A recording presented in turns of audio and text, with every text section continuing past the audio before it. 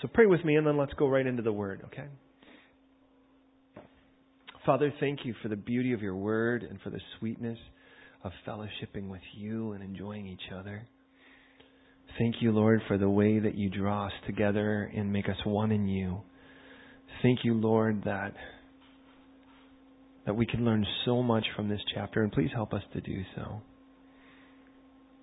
On this cold, rainy-ish Tuesday night in November 2016, we pray to encounter you in a very fresh and hot way. That you would do so much more than inform us, but rather to transform us tonight. Renew our minds, Lord, please. And in that, Lord, I pray that today we would find ourselves in your arms where we belong.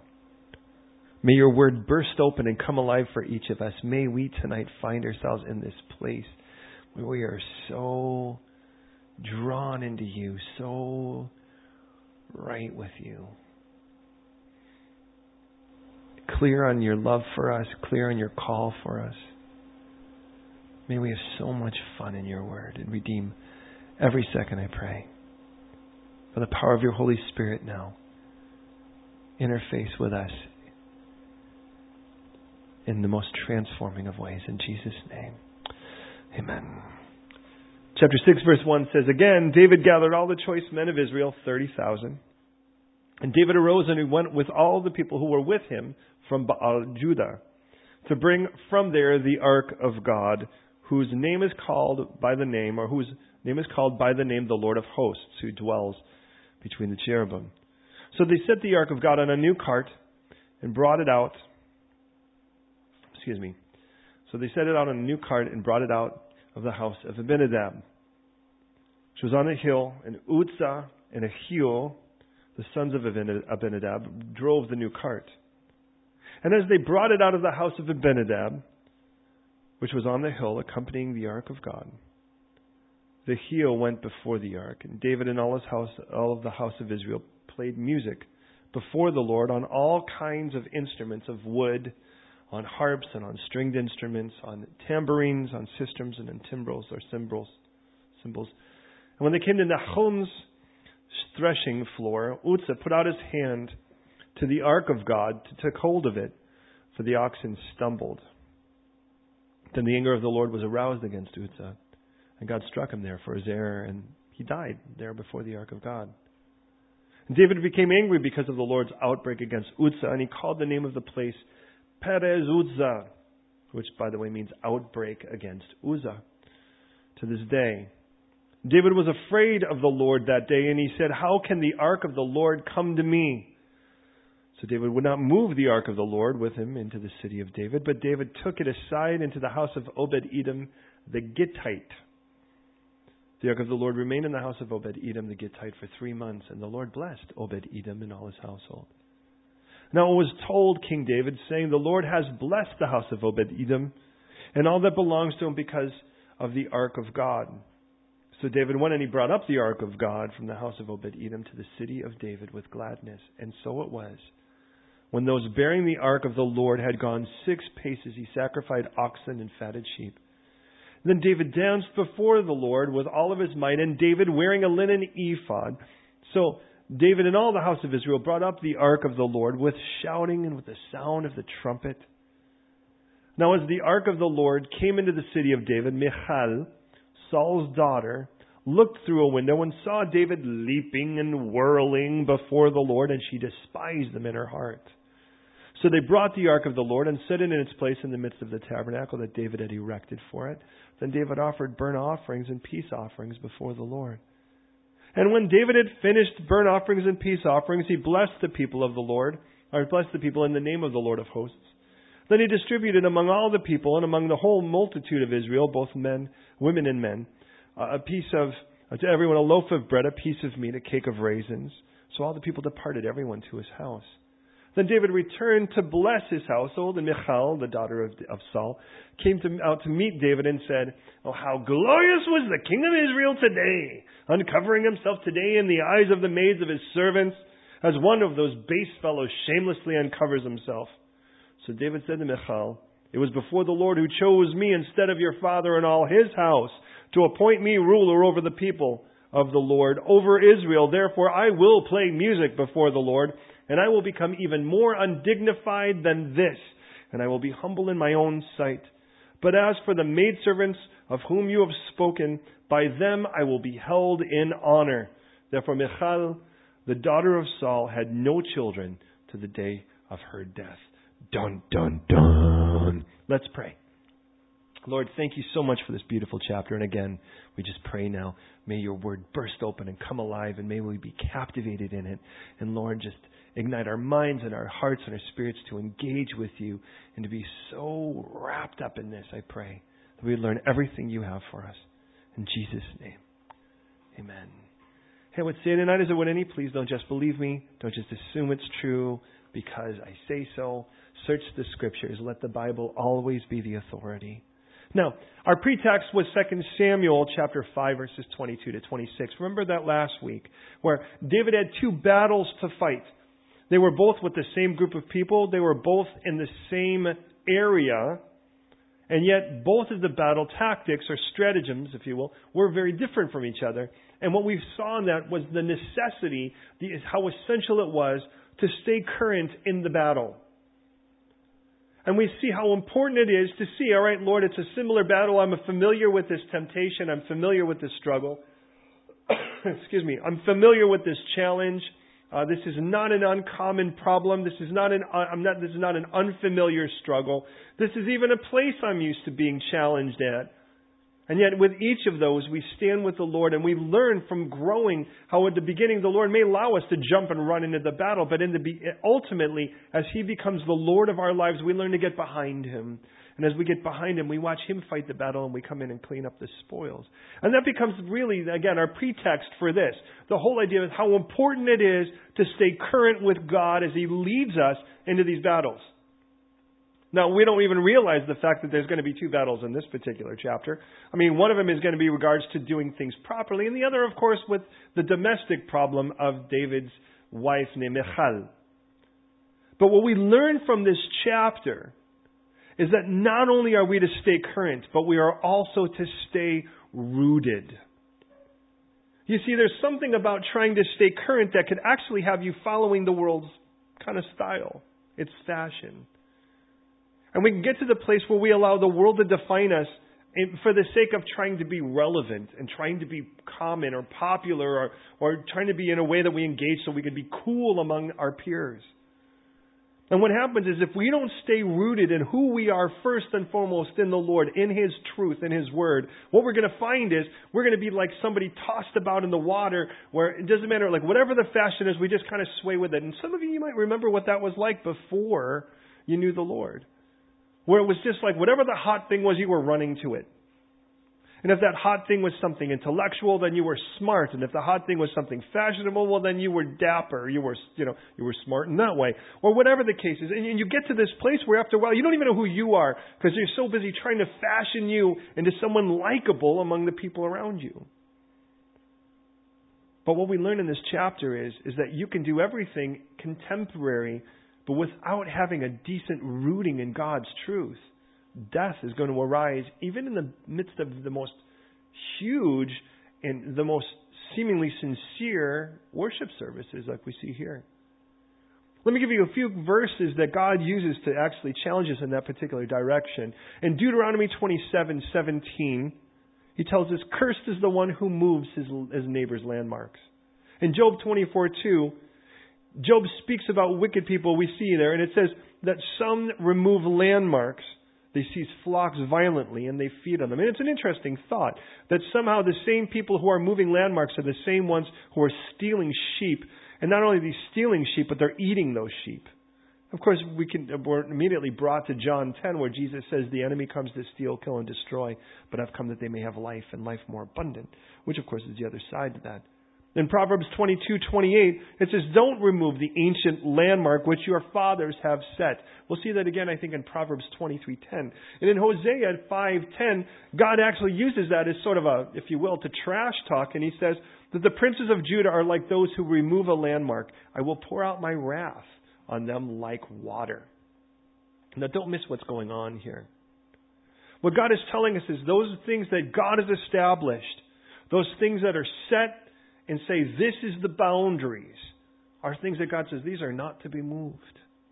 When God establishes them, and that doesn't mean you can't be current, but there's an issue of being current where you never forsake the landmarks to try to move those somehow to try to actually be relevant to a world around. The issue is not how irrelevant the church is to the people.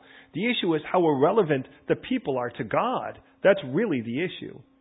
And if we try to become more like the drowning, how in the world are they going to know that we're lifeguards? Now, I saw this interesting report once about an elementary school, a primary school in America, where the people did a psychology experiment on kids, nonetheless. And the idea of it is they put up these fences, and these fences were in essence about 3 meters, 9 feet tall. And they had put them around the periphery, if you will, of the playground. And then they removed them, and they took note of the way that the kids played.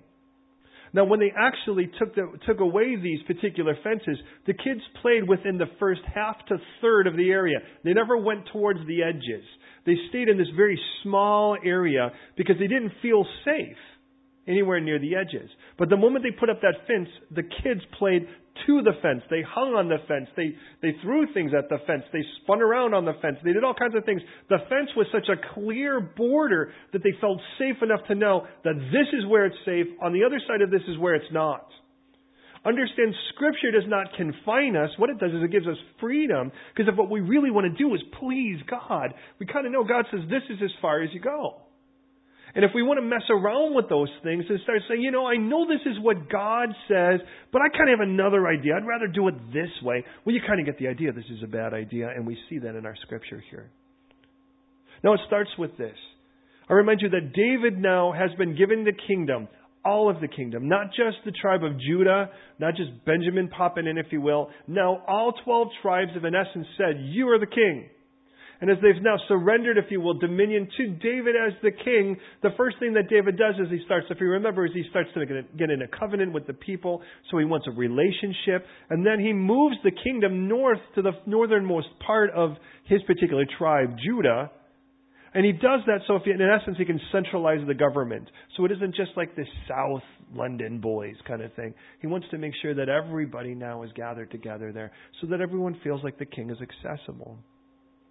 Now what we have is David now having made a landmark, David now setting a center, if you will, for all of it. And again, we talked about it in regards to our own lives as Christians, making Jesus the center of our lives. What would it be like if Jesus was really at the center where he really belonged? Not he revolved around my whims and my will, but rather that I revolve around his. And so as he takes the center, it's like the next thing that he's wanting to do is want to make sure that we see that the presence of God is to be fervent and fluent in our lives. But David here is going to do it the wrong way at first. Now, as it is the case, notice what it says in verse 1. David gathered the choice men of Israel, 30,000. By the way, we'll actually see this particular thing when we notice, by the way, back in 1 Samuel, when Saul went to actually gather all of the people to fight at Kiriath-Jearim to deliver the people. Back at the beginning of Saul's reign, what he found is that as he gathered the people together, he found that there were 30,000 fighting men of Israel, which are of Judah, which is interesting because they all seem here to be ready as well. So there's 30,000 men he takes with him from Judah. David arose with the people, and they were with him from a place we read here called Baal Judah, to bring up the ark of God, whose name is called by the name the Lord of hosts, who dwells between the cherubim. Now, in our first couple of verses, what we read is David has the very best idea. He wants to do a really good thing. This is a great idea. And sometimes you can have the best idea, but do it in the worst way. And then understand, God who looks at the heart often can see that what you really want is something great. You're just kind of a doofus about how you want to come about it. And sometimes we can look and we can quickly condemn someone's methodology because it just seems really kind of lame or stupid. But really, in the end of it all, if we were like the Lord, we would be looking and saying, well, what's your heart behind this? How can we do this right? Now, what David wants to do is he wants to take this ark. Now, it tells us, by the way, there were all these people that he gathered with him at a place called Baal Judah. That's a really concerning thing to me, and it's a hint of what's to come later. Because Baal, I remind you, was the name of the Canaanite god. It means master. And we could say, well, the master of Judah, and they just kind of adopted the word, but they already had words for God. So it just seems really concerning to me that this name will appear. It's the only time in Scripture we see it as this.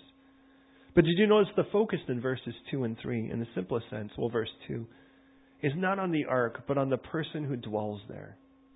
It tells us the ark of God, who is called by the name the Lord of hosts, who dwells between the cherubim. The focus wasn't on the ark here for a moment. The focus was on the one who dwelt there. Now understand, there was this box. And this particular box, roughly a meter, if you will, in length, and about a half a meter in depth, had in it the broken law, a bowl of manna, and Aaron's rod that had budded. And in that broken law, covered in the box, above it was this pure gold seat that once a year was covered in blood. And God called that the Bema. The Bema seat, or if you will, we call it the mercy seat. That particular seat was where God was to sit. That was His throne, at least on earth. Between two cherubim. Now, cherubim is plural. Cherub is a singular. So as people, it's between two, we might say angels or whatever the case is, but an angel is an occupation, not a species. And I think, where did we see two angels? Well, actually, you don't have to go back to just a few chapters in Genesis, actually to chapter 3, and you realize when Adam and Eve were removed from the Garden of Eden, God placed two angels to guard that entrance. And I would always think where two angels were, that beyond them would be the Lord, that place of intimacy again with God. And I find that fascinating because the next time you start to see them, you see them either in judgment or you see them in welcome. For instance, when Mary Magdalene peeks into the tomb and looks, she sees one angel at the foot and one angel at the head, and in between them, a bloody seat. I find that interesting because here, what you would find is one angel at the foot, one angel at the head, and in between a bloody seat, a place where God was to dwell. Now, though that be the case, David's heart is right, but his route is wrong. Verse 3 says, "So he set the ark of God on a new cart and brought it out of the house of Abinadab, which was on the hill. And Uzzah and Ahio, the sons of Abinadab, drove the new cart." And here becomes our problem. Now, it's important to note, first of all, God had a very clear way for which the ark was to be carried. The ark was not to be carried in a cart. The ark was to be carried upon the shoulders of the priests. Specific priests that God Himself would ordain. That's Numbers 7:9, by the way, that He makes that really clear. He, from the beginning of it, understand God had this thing made with rings on the sides. And some of you remember back when we actually went through those things in Exodus, where we actually built mock-ups of every one of the items that we saw there, which I'm sure the people at the church that actually owned the church wondered what in the world these things were, except one person. Several of them were like, what in the world is this? Except one person who apparently had read their Old Testament and said, is that the Ark of the Covenant? I'm like, yeah. And they're like, and their answer was, it looks a lot different than the one in the Indiana Jones movie. So that was interesting. But in that particular box, there were rings, and in those rings were two poles, which has to look really odd now for this big box with the the 4 rings and the 2 poles to be sticking out of it, being carried now on a cart. See, God in a specific way, because God never, hear me on this, God never intended for His presence to be carried out by some form of cart, by some form of program, by some form of impersonal thing that's to get God from one place to another. It was always to come upon the shoulders of the people He's ordained as priests. See, the presence of the Lord was supposed to be carried by God's people. Not an indifferent thing that had an inanimate object that had no life in it whatsoever. And we would love that. We would love to say, well, if we could just kind of create a commercial or pardon me for saying, or just a ticket or a slide or a tract or something and just hand it to people. No doubt God's Word never returns empty, and His gospel is still the power of salvation. But if people need to see the presence of the Lord, chances are they're not going to see it on a piece of paper. And they're not going to just see it in a program. The way that they see it is they're going to see it on people. Not just people, but priests. And when we get to the book of Revelation, what's going to become clear is that God really ordained us to be priests. All a priest is, in a simplest sense, is someone who represents God to man and man to God. We take the concerns of the people and we bring them to God in prayer. And we take the love of God and we bring it to people in service and in preaching and in teaching. So understand, He's called you to be a priest. And as He's called you to be a priest, it is God's presence that's to be borne upon your shoulders. That's, by the way, the yoke that is easy and the burden that is light. So why in the world would David do this? Why would David put this thing on a new cart? Well, let me just say in simple sense, back in 1 Samuel chapters 4 through 7, it's clear why. I mean, the last time we really saw the ark out anywhere was in a battle again with the Philistines. And it was before the time of Saul, when the people in battle were losing, and they said, you know what the problem is? We don't have the ark of God. We need to bring it, and it will save us. Now, please hear me on this. The moment your walk with God becomes an it, that's what your Christianity is about. You're in trouble. Because what that's saying is that you've lost the person for some program or some position or some politic instead of really being intimate with the living God. I mean, imagine if marriage was about an it and not about the person you're married to. I can't see anyone wanting to be married without seeing the beauty of the relationship you have with your spouse. And so when they're saying, let's bring the ark of God, it will save us. It's the same thing that some people do, saying, oh, the devil can't touch me, I'm wearing a crucifix. Or, you don't understand, I've got this tattoo on me that says, devil, go away. Or, I've shaken my special thing. But then the same kind of people will break a glass and think they have 7 years bad luck. So I'm not too sure which cancels out which at that point. And if it's something that holds oil, then it's 14 years. And if it's a mirror, it's even worse. I mean, it's amazing how that plays out. So please hear me in this. When the ark was captured, it was captured by the Philistines who had no real concept of God. God's not going to let His ark, some emblem, be the secret. Because it's never about an it. So you know those old classic horror films where whatever the monsters comes and they pull out a cross and they're like, oh, and they're like somehow the cross is going to scare them away. God's like, stop that. That's nonsense. The power's in the person. So with that in mind, the Philistines take this thing. And when they take it, it goes on tour. All 5 of the major cities of the Philistines. And every place it goes, the people are struck with hemorrhoids and rats. I'm not making this stuff up. Read it for yourself. 1 Samuel 4-7. And ultimately, the Philistines are like, what in the world are we going to do with this thing? Our life's really miserable. We have to get rid of this thing. So this is what we're going to do. We're going to do a little bit of a test here. We're going to take 2 cows that are milk cows. In other words, what that means is they've given birth. And as they've given birth, their natural maternal instinct would be to be with their calves. But we're going to take these two cows, these heifers, these milk cows, and we're going to strap them to a burden, to a new cart. And they make clear a new cart, by the way.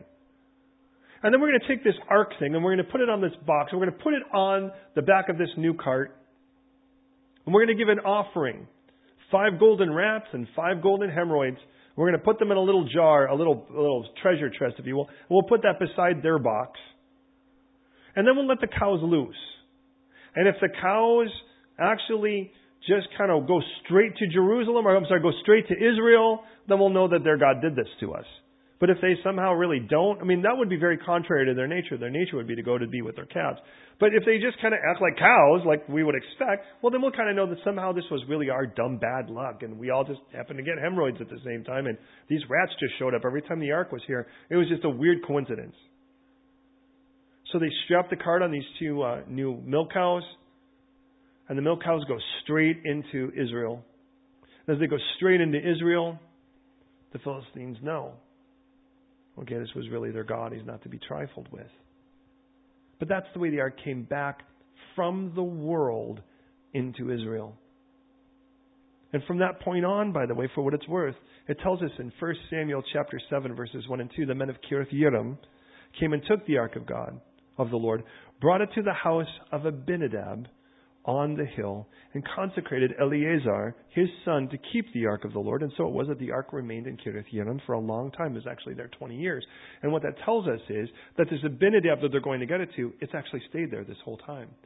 Never during the reign of Saul at any point does that ark get taken out. Once during a battle, actually, and I believe it was in 1 Samuel 14, the Philistines were encroaching again, and Saul's like, go get the ark. And then the battle just became too close, and he's like, forget it. Withdraw your hand is the term he uses. But he's like, forget it. We need to fight. Now, all of that to say this, that this Abinadab that we're going to read, they're going to take it from, well, that's all the way back again in 1 Samuel 7 when it comes back. But what happened is that David is just moving it the way the last time he saw it moved. He's moving it the way he saw the world move it. And here becomes our problem. You see, again, God had a very specific way of moving it. And as God had a specific way of moving it, He also had specific people to move it. People He had ordained to be priests. And it was to be upon their shoulders. There was no other way.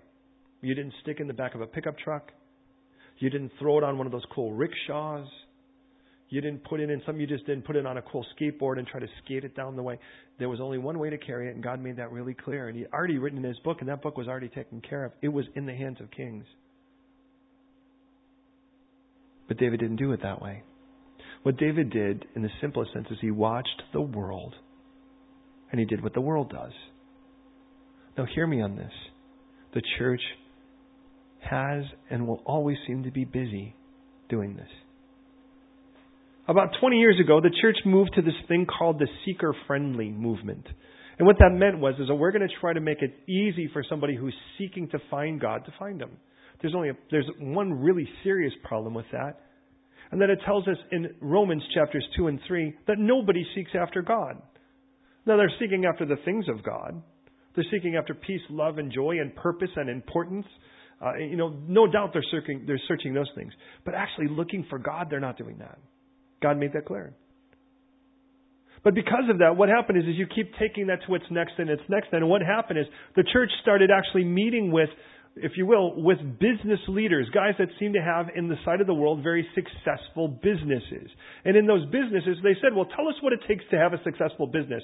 And of course, they started saying things like, you need to be relevant. You need to be inoffensive. You need to be in a place where you actually convince the people that they need the product you have. And the truest success then will be that you are the leader over all these people. You have the most clients, and that people somehow associate the basic product with your brand.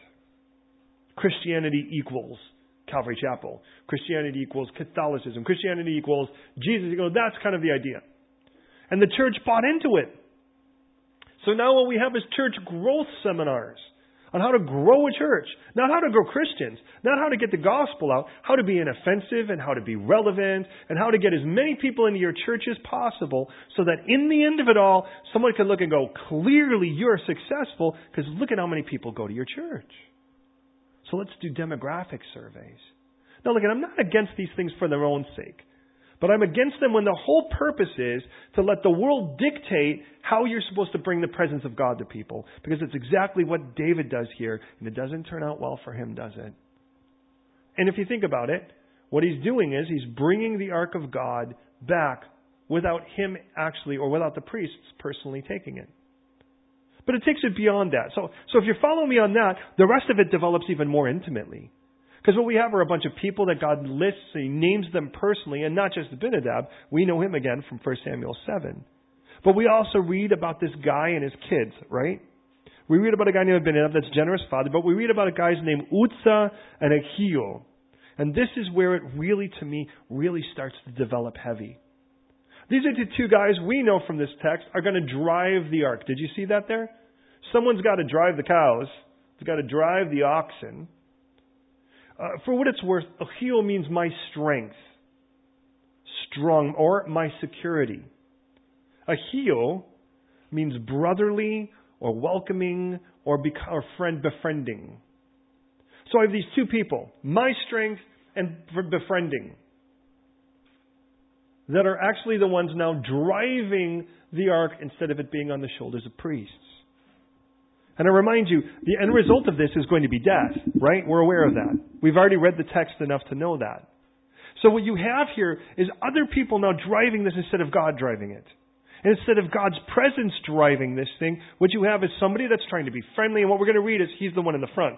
Is going to be Mr. Friendly, befriending. And then you've got strength, or my strength, who's walking beside the thing. He's going to make sure that the ark doesn't fall over. And can I just say this? That in our own lives, when you forsake God's truth to try to actually get God's presence here some other way, you'll probably do it one of two ways. You'll do it out of the motivation of doing it out of your own strength, or out of befriending the wrong people. A lot of reasons why the church tries to befriend the world, to be honest, is because it just doesn't want enemies with the world. But there's a problem with that. James taught us, by the way, in the book of James, he taught us that to be friends with the world is to make yourself an enemy of God. Do you realize how harsh that is? When all you really want is for the world to like you, God's like, look, the world hates me. Why in the world would you think I'd be really happy about you being a friend of the world? But by doing that, sacrificing the truth to do it. God says, I'm not into that at all. And we certainly see that here. So on one side you have, let's just befriend everyone. Let's just invite everyone into the church. Come as you are. Stay as you are. Just, God accepts everyone just the way they are. Let me just say this. You can come as you are. That's not the problem. It's just that the goal is for you to leave as He is, not as we are. Because otherwise, we make ourselves the Lord and we make Jesus just serve us. And God's not into that either. And so we get to this point where it's like, look, we just want to invite everyone in. It doesn't matter what your affiliation is and how you think. And it doesn't matter if your whole lifestyle completely is opposite of what God would want for you. Just come and be who you are and don't change. Because in the end of it all, if I can get you all in my church, well, then someone's going to think I'm really successful, right? But let me tell you who doesn't think I'm successful at that point, and that's God. That'd be like me opening up a hospital, and me opening up a hospital and then saying, come as you are, come as sick and whatever kind of sick, though you don't believe it's a sickness, though you don't believe it's a problem, come as you are, and then just stay as you are because we just accept everyone for who they are. The bottom line is you would want to go to a hospital to get well. I don't know anyone that just goes to the hospital because they like the food or the beds are comfortable or because they get free channels there. No doubt, we go there to get well. And we come into the church and we think, well, God should just accept me for who I am. Well, God will take you for who you are. But He wants to transform you and make you well. Make you whole. Make you complete. And you're not going to get that by placing those demands. So with that in mind, this is what we read. And again, we're going to develop that. But it says again in verse 3. And I find it interesting that it's a new cart again. Because this is what the church gets really guilty of. And we can do it as Christians, can't we? We get to this point where what we're trying to do is get the new thing. We got to get the new thing. Well, what's the new thing in the church, in the world? So, if you're kind of like a Pokemon Go guy, then go ahead and Pokemon Go and bring Jesus into it. But when the church decides that that's going to be their primary focus and then not bring Jesus in, well, that doesn't sound like church anymore. Do what you do, but let Jesus take it over so that it becomes a ministry. There's the beauty in it. And whatever that thing is. But the only reason I say that is that was one of the fads. Remember that kind of came and went? I think it's gone. Has it gone for the most part? Now, who knows what the next thing's going to be. Maybe it'll be VR or whatever the case is. But it's going to be something. And the church will try to, if the church can engage it with Jesus, I'm all about it. But if what the church is really trying to do is just try to be like it, well, we're going to look goofy for good reason. So, as it's the case, it says they brought it, verse 4, out of the house of Abinadab was on the hill, accompanying the ark of God.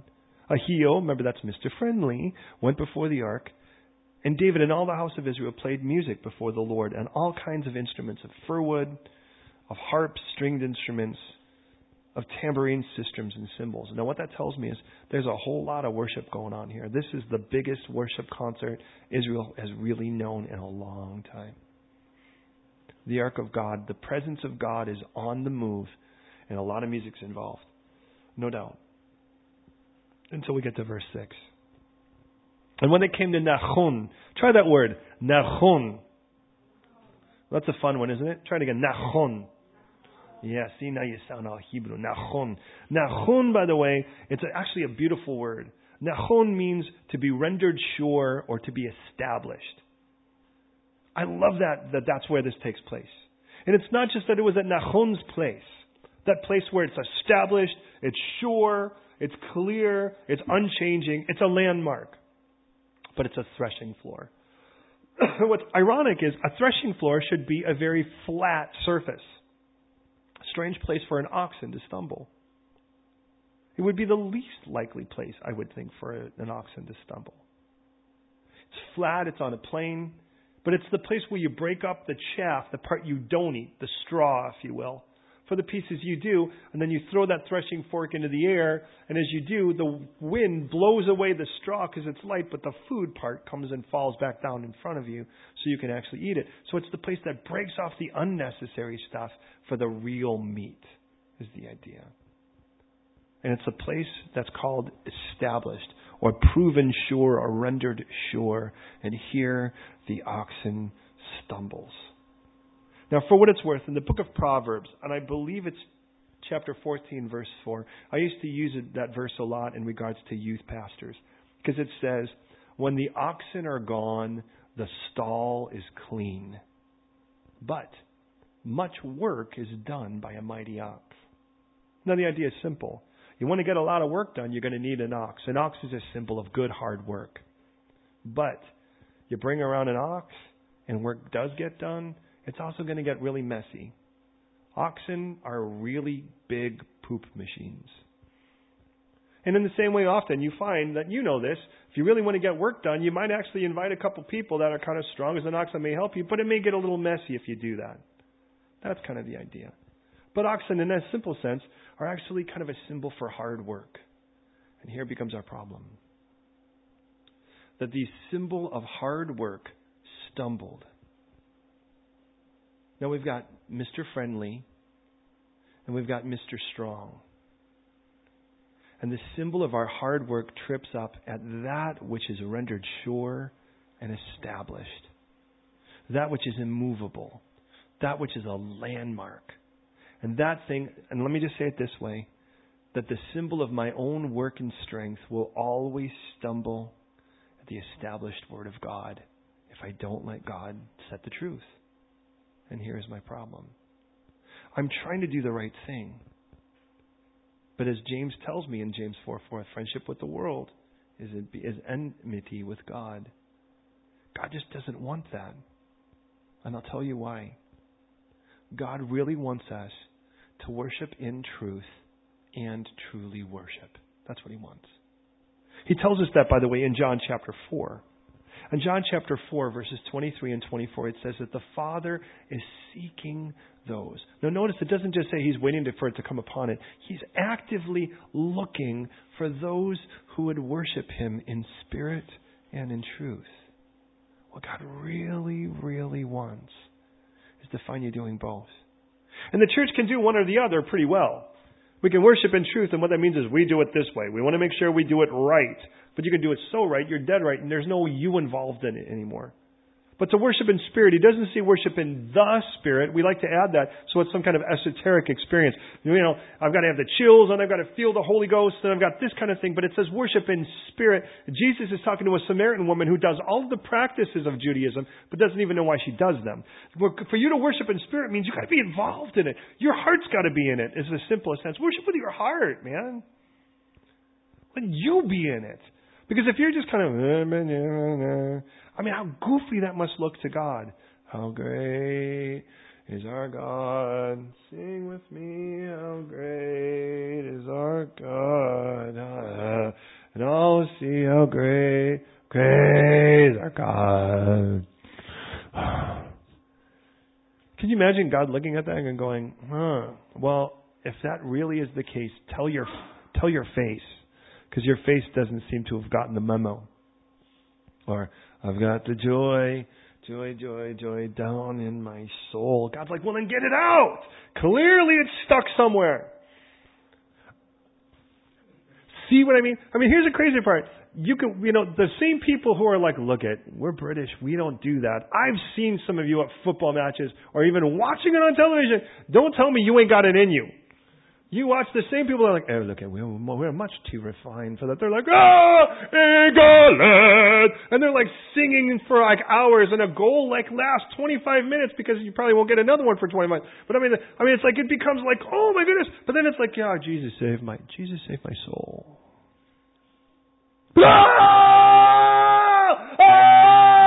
And I'm not trying to diss football. I'm trying to diss the fact that if we're going to go nuts over that, but we won't go nuts over being saved, where in the world are we? And God looks and He goes, listen, I want you to be involved. Look, I want you to worship in truth, but I want you to truly worship too. I want to see you really at it.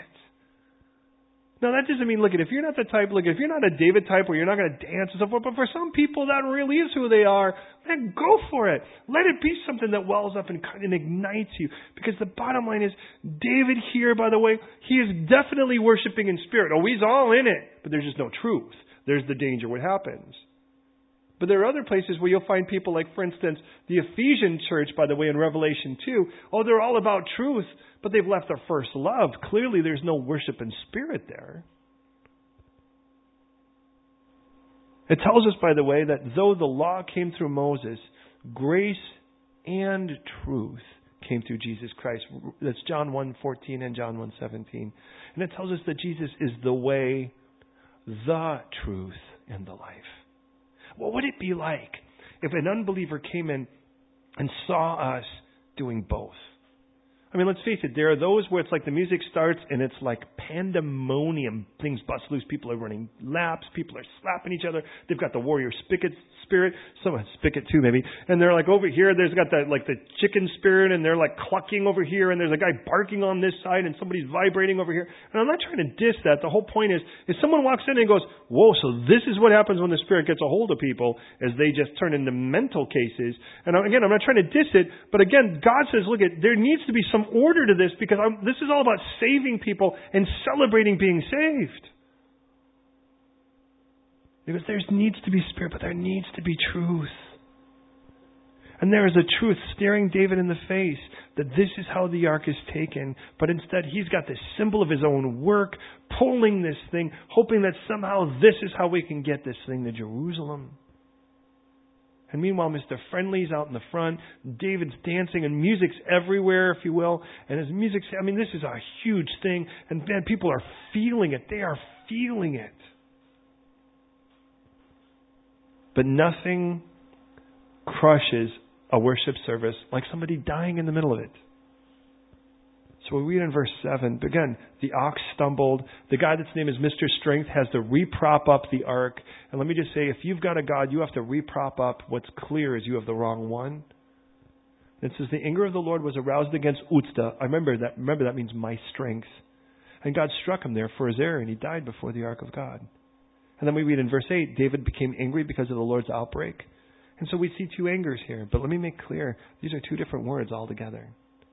In the first case, we read God's anger for me to try to drive God's presence in my own strength, trying to start with fellowship with the things in front of me first. Well, that particular word's the word af. Try that word, af. And try it like this way, af. The word literally means nostril flare. There are certain people, you know this.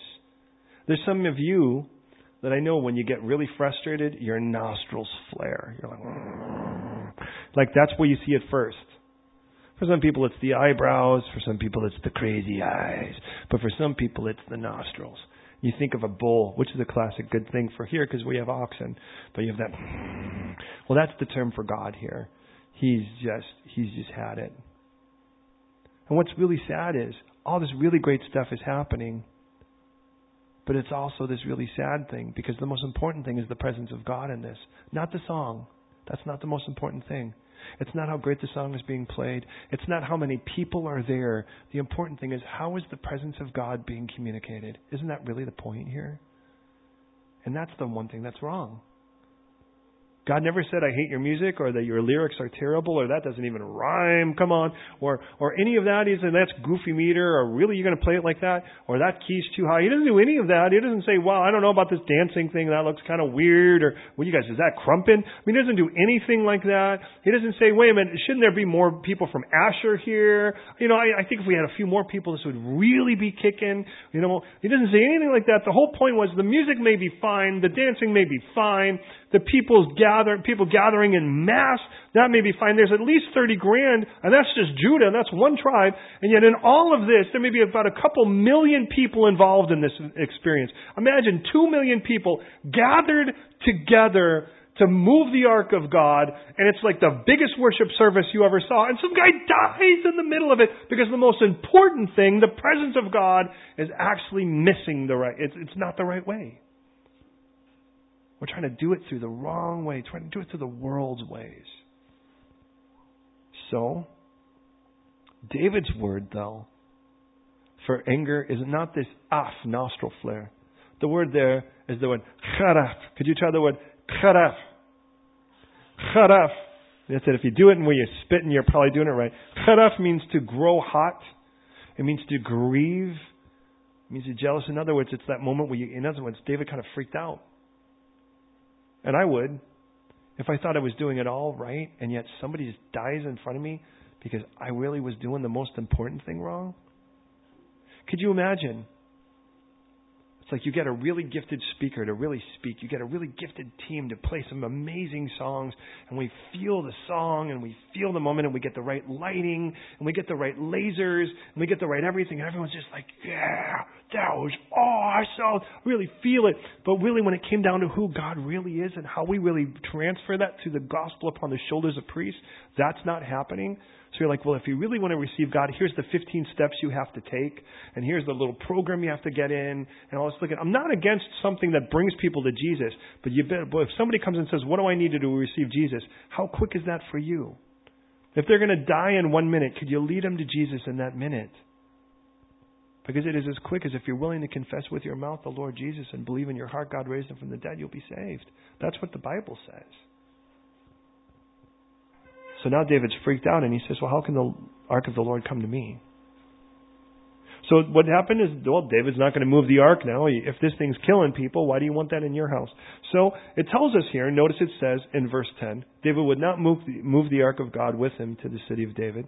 So David took it aside into the house of Obed-Edom the Gittite. Do you see that, everyone? Obed-Edom the Gittite. Now, for what it's worth, in 1 Chronicles 16:5, there is a guy named Obed-Edom, and he is a Levite. He's one of the Levites that is going to be incorporated, and some people like to patch these two guys together. I have a real problem with that, because this guy, we do not read Obed-Edom the Levite, do we? We read Obed-Edom the what? Oh, come on, give it to me. The what? The Gittite. So what is a Gittite? It's not like, don't Gittite. That's not it at all. In Joshua chapter 13, verse 3, we read that there were 5 lords of the Philistines: the Gazaites, the Ashdodites, the Ashkelonites, and the Gittites, and the Ekronites. Remember those 5 places that were affected, by the way, by the ark when it went around? So let me ask you, a Gazaite, where do you think they're from? Gaza, that was good. An Ashdodite, where do you think they're from? Ashdod, good. How about an Ashkelonite? Where do you think they're from? Ashkelon, probably not places you're as familiar with. How about an Ekronite? Where do you think an Ekronite is from? Ekron. So where is a Gittite from? Git? Well, close. In 1 Chronicles chapter 20, verse 5, it says, there was war against the Philistines, and Elnathan, the son of Yair, killed Lami, the brother of Goliath the Gittite, whose spear was like a weaver's beam. Where was Goliath from? Does anyone remember? He was the champion from Gath. A Gittite is someone from Gath. A Gittite is someone from Goliath's hood. And the reason I say that is it's fairly likely what we're looking at here is a guy that actually isn't Jewish at all. He's actually a Philistine. So David goes, I can't take the ark of this, back into my place. It's killing people. Let's stick it in the house of that Philistine guy. That's kind of a fun thought, isn't it? And it says that the ark of the Lord remained in the house of Obed-Edom the Gittite for 3 months. Obed-Edom, by the way, Edom means red or ruddy, reddish. Obed means servant. So it means, in a simple sense, ruddy servant. Why is that important? Because David, at the beginning of his life, when he was first introduced, that's actually how he was introduced. He was the one who followed the sheep. And we read in 1 Samuel 16:2, and I believe in 17:42, he was ruddy, reddish. He had bright eyes, and he was good looking. Now, whether that means he was a ginger-haired fella, and he looked kind of like Ed Sheeran, or whether that just meant that he had those... You ever see those people, and they guys, and they have those big rougey cheeks? It's like they're always just red right here. And when they get really warm, it's like Rudolph, the red-cheeked reindeer. They're really bright red. I don't know whether that's the case for David either. I mean, he was Jewish, so he had that kind of olive skin. Either way, what God said is he was a good-looking guy, and he was a reddish. He was a reddish servant. And this goes into the house of a person named reddish servant. I think that's interesting. I wonder if that reminded David of where he came from. And so it was told in verse 12, it was told the king, and it says, the king has blessed the house of Obed-Edom and all that belongs to him because of the ark of God. So David went up to the ark of God, and he brought it from the house of Obed-Edom to the city of David with gladness. But the second time it's going to be different. And we're almost done here, so don't lose me, please. Hear me on this. The one thing David ever really wanted was to just dwell with God. You're aware of that. Remember in in Psalm 23:6, it says, and I will dwell in the house of the Lord all the days of my life. That's what David really wanted. In Psalm 27, he said, one thing I've desired of the Lord, and that I will seek after, that I would dwell in the house of the Lord all the days of my life. That's what David wanted. So it doesn't surprise me that what David really wants is just to get God to go and move in with him if he can't move in with God. So he brings it there now, but things are going to be a little different this time. Verse 13, it says, so it was that those bearing the ark of the Lord, do you notice now they're carrying it on their shoulders like they should, had gone 6 paces that he sacrificed oxen and fatted sheep. Now you can miss this. But why 6 paces? Because in 1 Kings chapter 10, verses 19 and 20, and we get it also in 2 Chronicles 9, 18 and 19, that there were 6 steps to a king's throne. So they weren't going to take 6 steps without sacrificing. And I think that's really interesting. It's like we don't even want to go and approach the throne of God, if you will, without sacrificing. The interesting thing is, what did they sacrifice? Yeah, they sacrificed the oxen. Remember those oxen that were symbols of work before carrying it? Now they're actually sacrificing them. They're going, I'm laying down my works, God, because really you're the king, not me. I think that's beautiful. In our last few verses, what we find is, even in the second worship service, if you will, one done in truth, that does not mean that everybody there is going to enjoy it. There's still death in the camp. It's just a different kind. Verse 14 says, David danced before the Lord with all his might. Do you think that David was worshiping in spirit? Do you think David's heart was in it? I'd kind of say, yeah. David was. And well, of course, we read that he's dancing in a linen ephod. By the way, the natural thing is people are like, that's just kind of, today that would be like David dancing in his underwear. But really what it is, it's the undergarment that a priest also wears. It's the one thing that David would have in common with a priest in their outfits. And I think really David never really wanted to be a king. I think he just wanted to be a priest. He just wanted to be with God. And you ever have that time in your life? Maybe it's all your life. I hope it is. But where you're just like, God, I just want to be with you. Wouldn't it be really cool if we're with each other forever? God's like, yeah, that's your future. Just want to let you know that. And David's dancing with all of his might in his linen ephod. And the house of Israel brought up the ark of the Lord with shouting and the sound of a trumpet. There's still music going on. They're still announcing. But as the ark of the Lord came into the city of David, Michal, Saul's daughter, looked through the window, saw David leaping and whirling before the Lord, and she just hated it. Not just it. She despised what? According to verse 16. What did she despise? She despised him. She hated him in her heart. Now hear me, this is our last thing, and we're going to get ready for prayer here. I remind you, Michal is Saul's daughter. She is the remnant of Saul. Now think about that in our own lives. Remember we've talked about Saul being the wrong guy on the throne? And how he had to step down so David, the proper king, could take the throne? To be on the throne like it should be in our lives. Where we let Jesus in our own lives be the Lord of our lives and not just Savior. Where we try to tell Him what to do. But we go, get the wrong guy off the throne and let Jesus take the proper throne. Well, there's always, remember how we said that there were times where elements of Saul, like Saul's son, would be raised up. The man whose name is Man of Shame.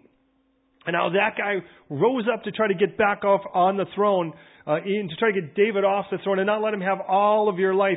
Well, understand, even here now that all of Israel belongs to David. David's dominion is now covering all of Israel, from Dan and then far north to Beersheba in the south. And yet in all of that, there's still a remnant of Saul. And I don't know about you, but for me, there still is in my life too. There's still a remnant of that old guy in me. Look, I gave my life to Christ in 1984. Just by a show of hands, just to freak me out. How many of you weren't even born in 1984? Is it kind of a risk here? You know, actually what's scary is that's all of you. Everybody in this room was born after I was saved, which means I was born again before any of you were born the first time. And the only reason I say that isn't because, check it out, I'm old, is because in the end of it all, still at this age in my life, there's still these little traces of the Saul in my life that I'd love gone. I'd love the old guy to just be dead and buried like God did, without any memory of him whatsoever. So what does it look like as you grow in the Lord and you give in everything to the Lord? How does that trace of that old person in you still prop up? How does he still pop up? Now look, I get the idea. We're going to try to move God's presence by the world's ways. And when that happens, the symbol of my work, and I've got strength in befriending the wrong people, and I get to that place where you separate what's unnecessary at a place where it's established. And that's always going to be the place that's going to trip you up when you're really trying to move God the wrong way. And verses, let God move you. And yet in all of that, I get to this place, and here I am, I'm going, all right, God, I'm going to worship you now. I'm going to worship you with everything, but I want it to be right. I want to truly worship you in spirit, but I also want to worship you in truth and do it the way you would want. I don't want to just do stuff and hope you like it. I'm not going to make you up or say, this is the way it should be. I'm going to study you in your word and go, this is what's right. And here I am. I'm all yours now, God. And I'm not trying to elevate myself. I'm just down to a linen ephod, and I'm just like, God, I just want to be a priest. I just want it to be you and me. Wouldn't that be awesome? And somewhere in all of that, the trace of that old me pops up and goes, what an idiot you look like at a moment like that. Oh, how you embarrass me at a moment like this. Look at how you are, embarrassing me. There you are, tears streaming down your face. Your hands are raised. You're singing and you're just all smiles. Don't you realize what kind of fool you look? Now, who do you think that's saying that? It's that remnant of Saul that still kind of sticks around. That says, you will make a fool of yourself, or you are making a fool of yourself, or boy, did you make a fool of yourself in that. Oh, did the king. Don't you realize who you're supposed to be? Don't you realize how cool you are in the sight of people? Don't you realize how many people wish they could be you? And look at what you're doing. You're blowing everything. Nobody wants to be you when you're going to act like that. And here you are going, I was just having such a great time with God. There I was. I didn't care if I danced or whirled or twirled, and I don't care whether people thought it was stupid or the moves were outdated. I just wanted to love God, and God seemed to be enjoying it, so why in the world am I actually taking a vote and allowing you into this? Who decided that I should invite Simon Cowell into my performance now? Oh, boy, did you embarrassed. Oh, man, do you realize how stupid you look before people? And that's what we see here. David offered burnt offerings. I remind you, that's total surrender. And peace offering, which means I want to give and bless you because I'm right with God. Isn't that what a peace offering is? I have peace with God, and so I want to bless you. And notice, David gives everyone food. He's like, hey, everybody, because God has so blessed me, and because I'm so full, and because, hear me on this, because I'm so satisfied, I just want to give to you now, because I don't need to hoard all of this stuff. I don't need it. I'm satisfied with God. Just take it, man. Be blessed. Be blessed with me. Excuse me. And David gets home from this, and notice what it says, that David went home to bless his family. David is so overflowing with the joy of the Lord, and he's so satisfied in God, and he's just like, Man, that was right. That was so right. Man, it was so right on. Right with God. It was totally in truth. And it was just like, man, it just feels good to let loose like that with God. And then he gets home. He's like, I just can't wait to bless my family. I can't wait to be, hey, you guys, let me just say, I just had the most wonderful time with God, and I wanted to spill it on you now. And he can't even get past the door. And there is this remnant of Saul saying, man, you embarrassed us. It says in verse 20 that David returned to bless his house. Michal, the daughter of Saul, came to meet David. And she said, how glorious was the king of Israel today, uncovering himself in the eyes of his maids and servants as one of those Bates fellows shamelessly uncovers himself. Notice what she says. Don't miss this. This is so important, beloved, because what she says is, don't you realize that everyone else around you was making fun of you when you weren't looking? Don't you realize that you thought you were having this great time, but everyone else around you thought you were a dork for it. They thought you were a doofus for it. And what the enemy loves to do is get you so consumed in yourself, you're actually afraid to love God like you should. Because you're like, man, what if I really let God get a hold of me? Maybe I'll cry. What will my friends think? Man, if they're your real friends, they would actually just be thankful that you're having an encounter with God. Wouldn't they? If they're real friends. Now, David's response, by the way, is my prayer that'll be ours. When the enemy tries to play this and throw the old Saul at you one more time like this, in David's simplest sense, what David said is, honey, you ain't seen nothing yet. Isn't that what he said? He said, listen, first of all, let me make really clear, the Lord put me in this position. Oh, by the way, he fired your dad and your whole household. So exactly how do you have a right to tell me what's right? You are the old life. You are not the new one, and the old life cannot dictate the new life. You have no say in this matter. Isn't that what he says? Oh, he says it kind of in that kind of like, oh, no, you didn't, right? Look at the Lord chose me instead of your father. He fired your dad, kicked your household out, and he chose me. Exactly, how do you think you have a right to tell me this? But I love what he says after that. He says, you know what? I'll become even more undignified than this. Boy, if you think this is going to embarrass you, wait till you see what I have planned.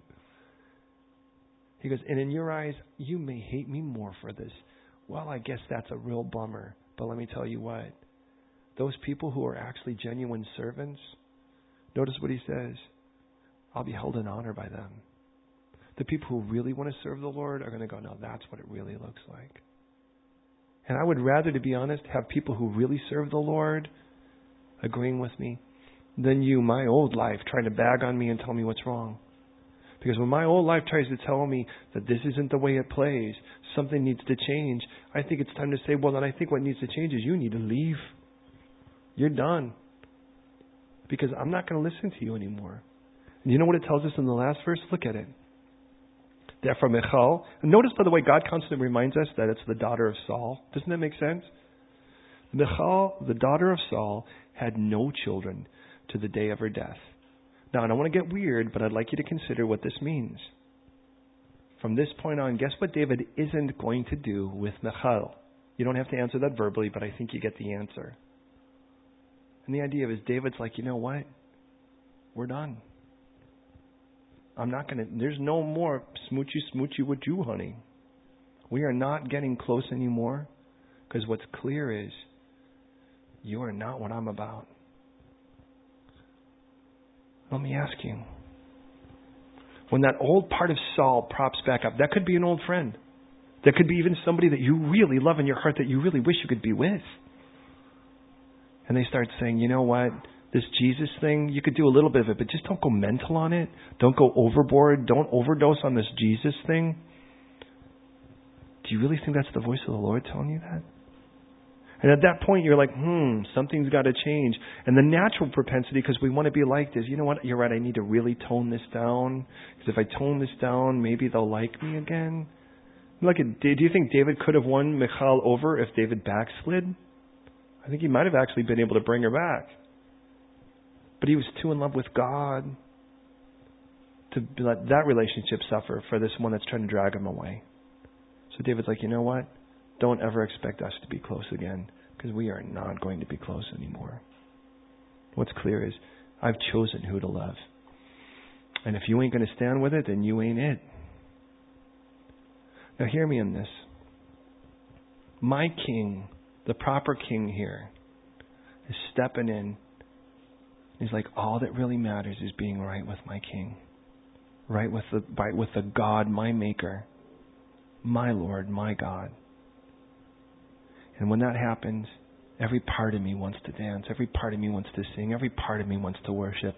And when that happens, I would expect the world to freak out over it. But too bad.